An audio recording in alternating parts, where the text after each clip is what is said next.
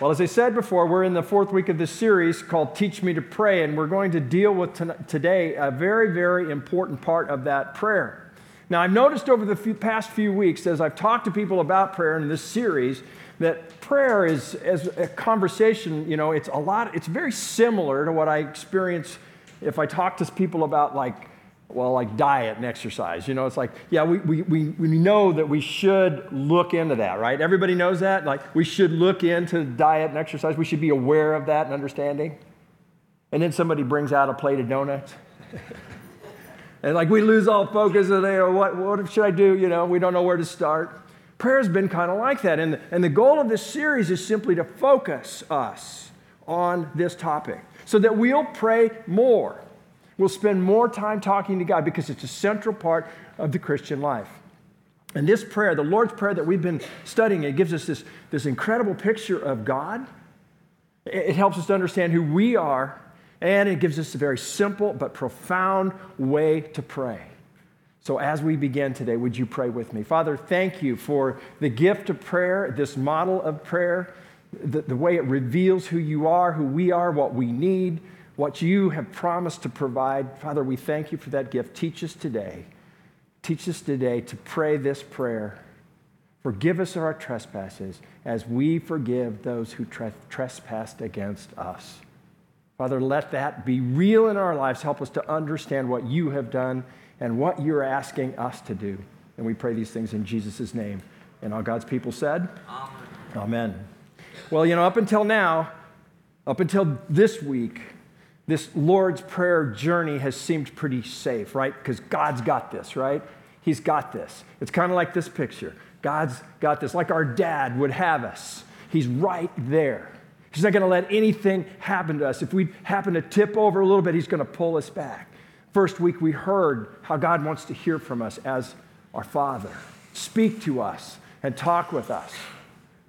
It's like, that's really, really warm. That's really friendly. That's really encouraging and supportive. Second week, we talked about his kingdom coming, that God is in the middle of restoring what was originally planned for humanity. He's going to make it better. He's going to fix the problems and someday recreate this perfect earth, and we're a part of it. I mean, that is inspiring, isn't it? The beauty of his kingdom coming into the world. The last week, we were awakened to the reality that we're dependent on God, even for the smallest things in our lives, daily bread. We're dependent, and he is a dependable God. That's what we learned last week. So all that's very, very safe. And then we get to this phrase in the Lord's Prayer. And all of a sudden, things change. And they go from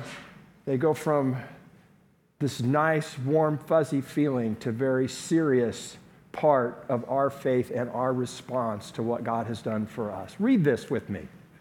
Pray then like this: forgive us our debts as we forgive our debtors. You sense it? Do you feel the weight of it? Sometimes we just blow through these phrases and we don't even think what they mean.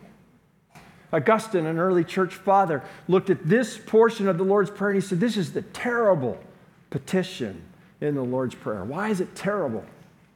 Because he says, if you look at that phrase, if you study it, if you think about it, if you don't let it just go right, zip over the top of your head, that you realize what you're praying for when you pray this prayer, you're asking God to treat you just like you treat other people. When it comes to forgiveness, that would be a big deal. That would be a huge challenge. Do you sense the tension? It's like, what does that really mean? Because I thought I was a forgiven, loved child of God. What does it mean that he's only going to forgive me as I forgive other people? We want to wrestle with that today. We want to try to understand the gift of forgiveness that's been given to us and what it means for us as we forgive others. But I want you to feel it. This is a strong teaching. Most people don't realize that the Lord's Prayer in Matthew, when it's presented, right after Jesus gets done with the prayer portion, he says these words. They're strong words. He says, if you forgive others their trespasses, your heavenly Father will also forgive you.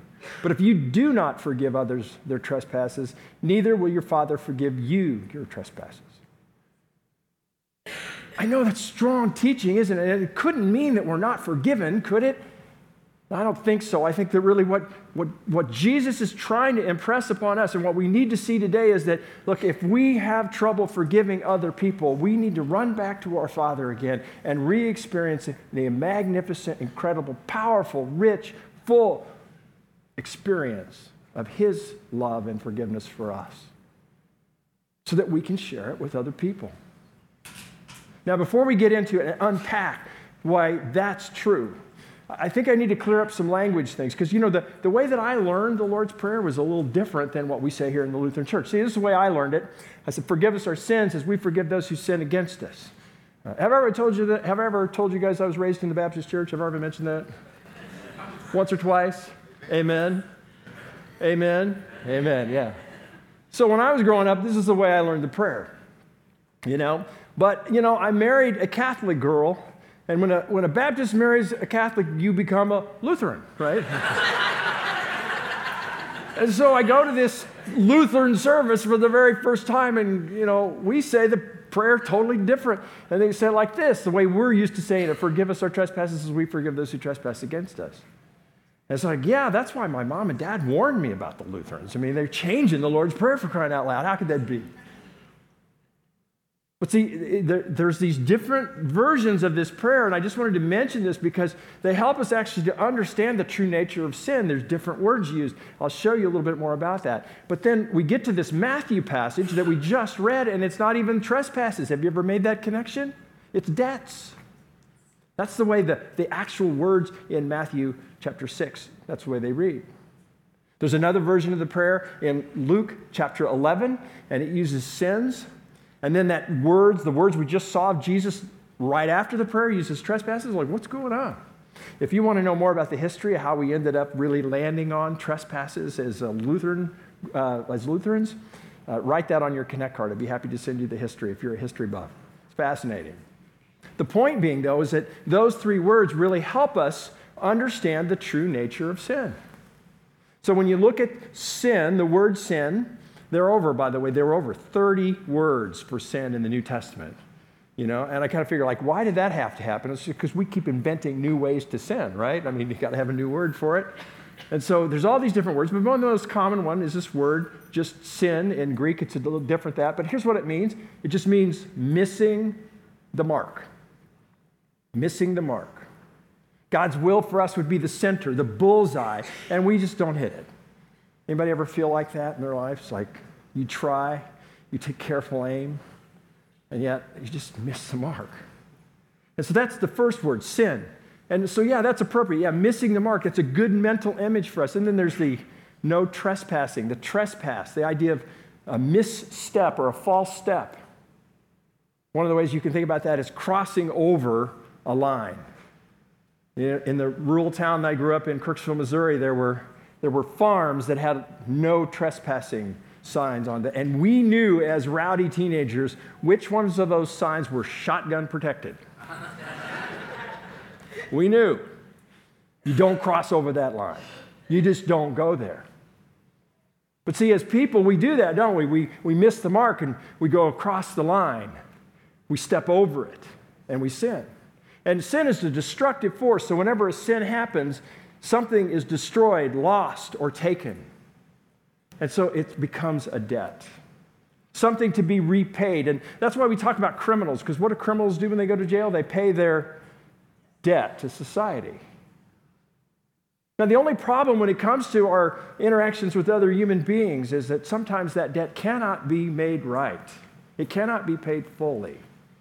It cannot be restored. What is lost or destroyed. And so there's this issue of what do you do? Because you have all this debt. So we want to talk this morning about the concept of debt and how it is such a good illustration because it helps us to understand what Jesus has done for us. When we pray for forgiveness, what He has done for us is He has taken our debt. So we know some things about debt, and the first thing we know is that if you owe it, you must what? You must pay it. That's right, exactly right. If you owe a debt, you must pay it. So if you went to college, you probably have college debt, right? Any of the college students in the room? You're going to probably shake your head on that. Today, that's a big deal. If If you have a house, what kind of debt do you have? Mortgage debt. Right? If you go out and spend a lot of money on a big, big TV, what kind of debt do you have? That's called high definition debt, right? And, and if you've got a credit card, you have something called evil compounding debt that just grows and grows and grows. But see, we know if you owe it, you have to pay it. If you owe it, you have to pay it. That's what debt is all about. Have you ever been out to dinner, maybe with another couple, and you enjoyed dinner? You're at a fancy restaurant, you order the filet mignon. You have maybe an extra couple of glasses of wine or something, not thinking so much about the debt, but it's coming and it's going to be significant, big debt. And the check comes on the table, and all of a sudden the people you're with grab the check and pay it. What's your first thought? I should have had dessert. Yeah, because somebody else is going to pay the debt. Somebody else is going to lay down their visa for you. They paid the debt, but it has to be paid. So these three words help us to understand that debt is a problem when it comes to sin, that there's something there that has to be paid. Now, we have to understand this fully. We have to know that we're born with debt. That's what we teach as a church. We know that when we're born, according to Psalm 51:5, we're sinful from birth. We have the capacity to sin. We have a debt already started even just at that point. But here's what happens. We grow up to adolescence, right? And we begin to pile on some actual sin debt. We do stuff. You get to some freedom, 7th, 8th, 9th grade, and you begin to do stuff and experiment with stuff you'll never tell your parents, right? You ever have those discussions later on, and you found out they knew anyway? Okay. But then you get to college, you say, I'm going to major in this subject, but you're majoring in something totally different that you certainly wouldn't tell your parents, right? And then we get to be adults, and we can have secret sins that we don't share with anybody, and that mountain of debt continues to grow. It starts small, and that mountain of moral debt grows and grows and grows, and you might label that mountain as you get a little older, reasons why I can't run for president. Oh, wait a minute, that doesn't work anymore, does it? Used to be that way. But that mountain of moral debt has to be paid. And here's what debt does, that sin debt does. It's very important. The debt of sin separates us from God and from others. It separates us. Have you ever owed somebody money and didn't have the money to pay it? And they come knocking on the door, they'll text you, they call you.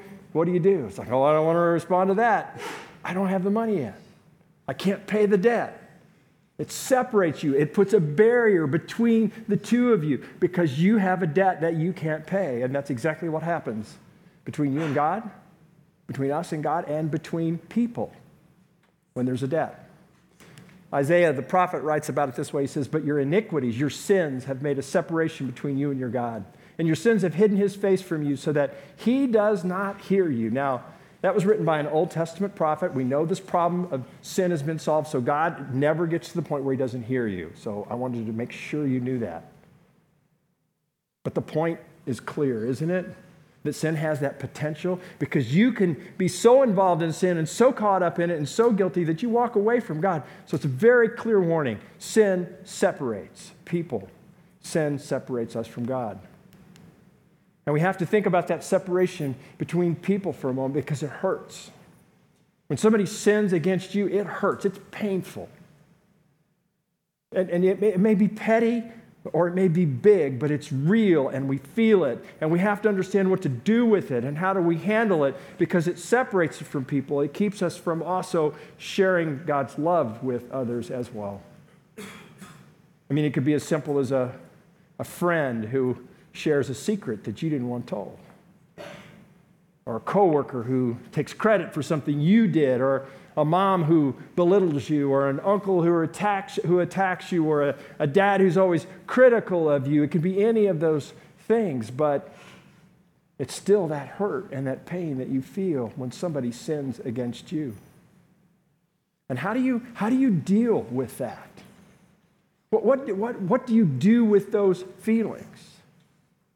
That's what this prayer is all about. Everybody knows what this means, right? I owe you. And that's what we say when there's a debt between two people. But the reality is, to be honest with you, that's an agreed upon debt between two people. Really what I'm talking about, or what this prayer talks about, is this: you owe me. Who's on your debtor list today?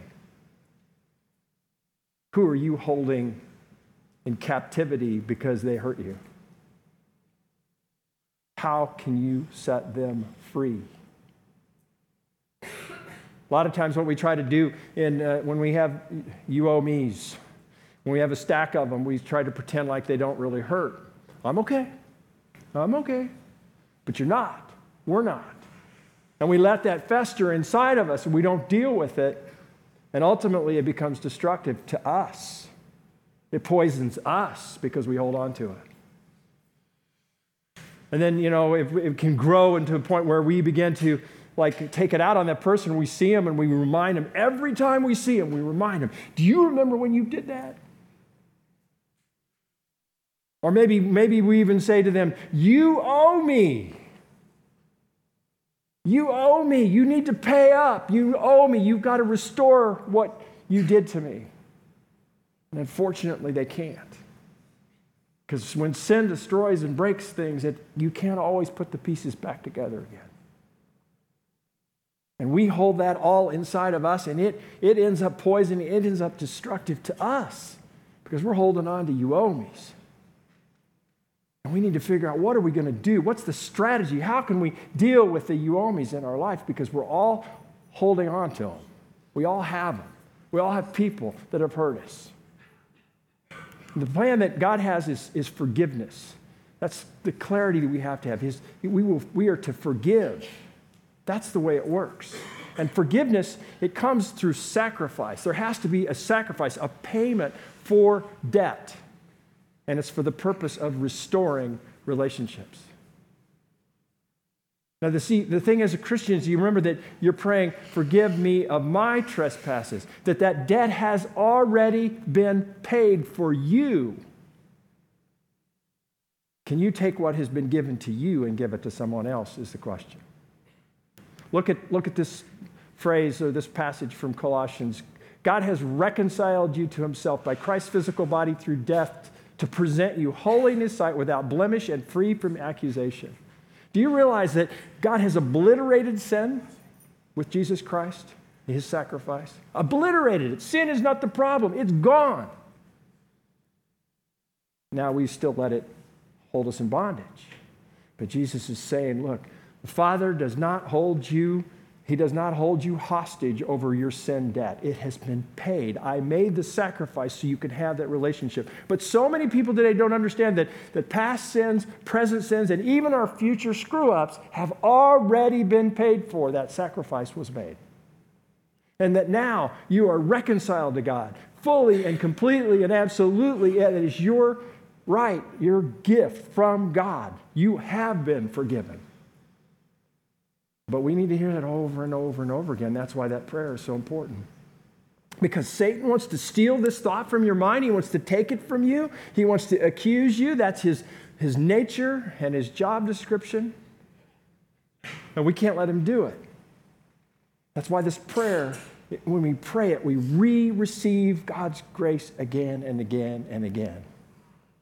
And the key here is that when we're dealing with our own you owe me's, see, God never gives us things to keep. He only gives us things to share. And that's true with your life and with your finances and your giftedness. I mean, it's true for all of that, but it's most importantly true for this idea of forgiveness. He gives it to you so you can share it with other people. Knowing fully that you have been forgiven, that you are absolutely, totally, fully, completely a child of God, that sin has been obliterated, your debt has been paid. And when you pray this prayer, you go to God's word and you say, look, this is the psalmist. He says, test me, try me, examine my heart and mind, find any sin in me that I might not be acknowledging and just remind me again that you've already taken care of it. I am a forgiven, loved child of God. You've heard me say this over and over again. But yet we have to receive this gift again and again and again because we live in this desert of sin, don't we? Where we're constantly tempted to break the laws, to trespass, to miss the mark, and we incur that debt. We think we do. It feels like it. It's like this, the desert. It's a desert world, a desert of sin, and you're thirsty. You're dry, you're parched, and somebody comes up with a bottle of water, cold, crisp, clean, clear water, and you down that water, and you just feel that refreshment come over you. It's like, oh, unbelievable. And then the person says, look, you're out in the desert, here, have a few bottles for your backpack. And refreshed, you take off through the desert, but yet you're still in the desert. And so a little while later, you begin to what? You get thirsty again. Or you make bad choices again. Or somebody comes along and hurts you again. And you're stumbling in the desert. And oftentimes, what do? We forget we're carrying water.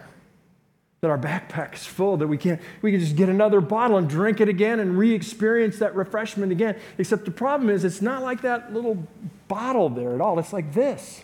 That's what God does for us. It's full and it's refreshing and never-ending and more than we could ever need. And that's why when John writes about it, he says, whoever drinks of that water I'll give him will never be thirsty again.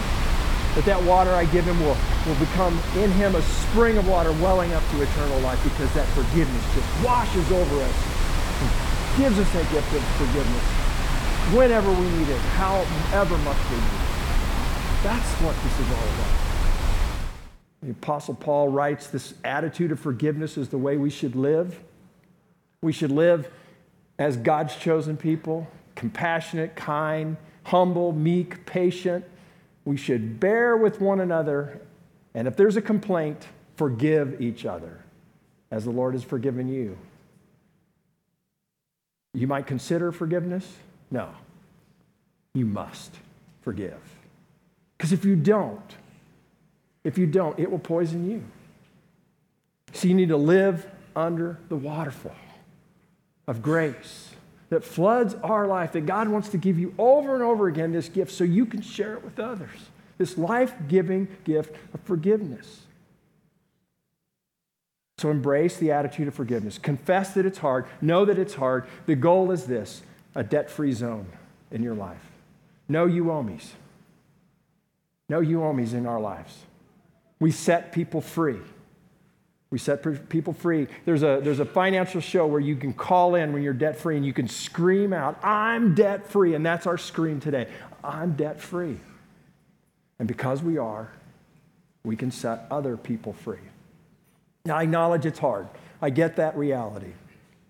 It's one of the hardest things to do, but it is possible because as we live in the great gift of grace that God has given us, it empowers us to turn and forgive even the most horrible things that a person would do to us. We can forgive them.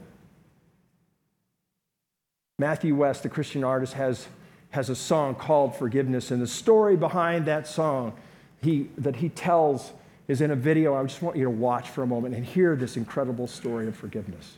Megan is a very joyful child and had a heart of gold, beautiful, loved people, loved her family, just a joy of my life. And when she was 20 years old, on May 11th, 2002, my sister-in-law came to the door to tell me that Megan had been in a car accident and she didn't make it. My heart was so broken, and I looked at her and said, no, you're kidding, and still looking for her to tell me that this is not really true, that Megan wasn't coming back home. Next thing she knows, she finds herself in a courtroom watching this young man, this 24-year-old man, get sentenced to 22 years in prison. After Renee lost her daughter, she said she found herself in the darkest place she'd ever been. This guy Eric was behind bars, but she said she felt like the prisoner. Why? Because she had all this bitterness and hatred built up towards that young man. And so she reached out and did the impossible.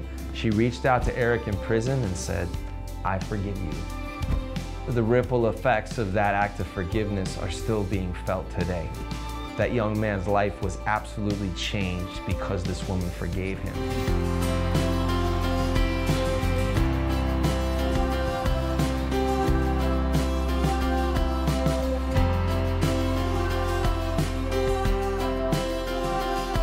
It's the hardest thing to give away, the last thing on your mind today, and it always goes to those who don't deserve. It's the opposite of how you feel when the pain they cause is just too real. Takes everything you have to say the word forgiveness. Who's on your you owe me list today? Who do you need to set free? Who do you need to forgive? My challenge to you is, I know it's hard. Go back to this gift of grace, experience again. Let God reassure you of that great gift so that it can overflow and be shared with those that have sinned against you. Pray that prayer this week. Would you pray with me?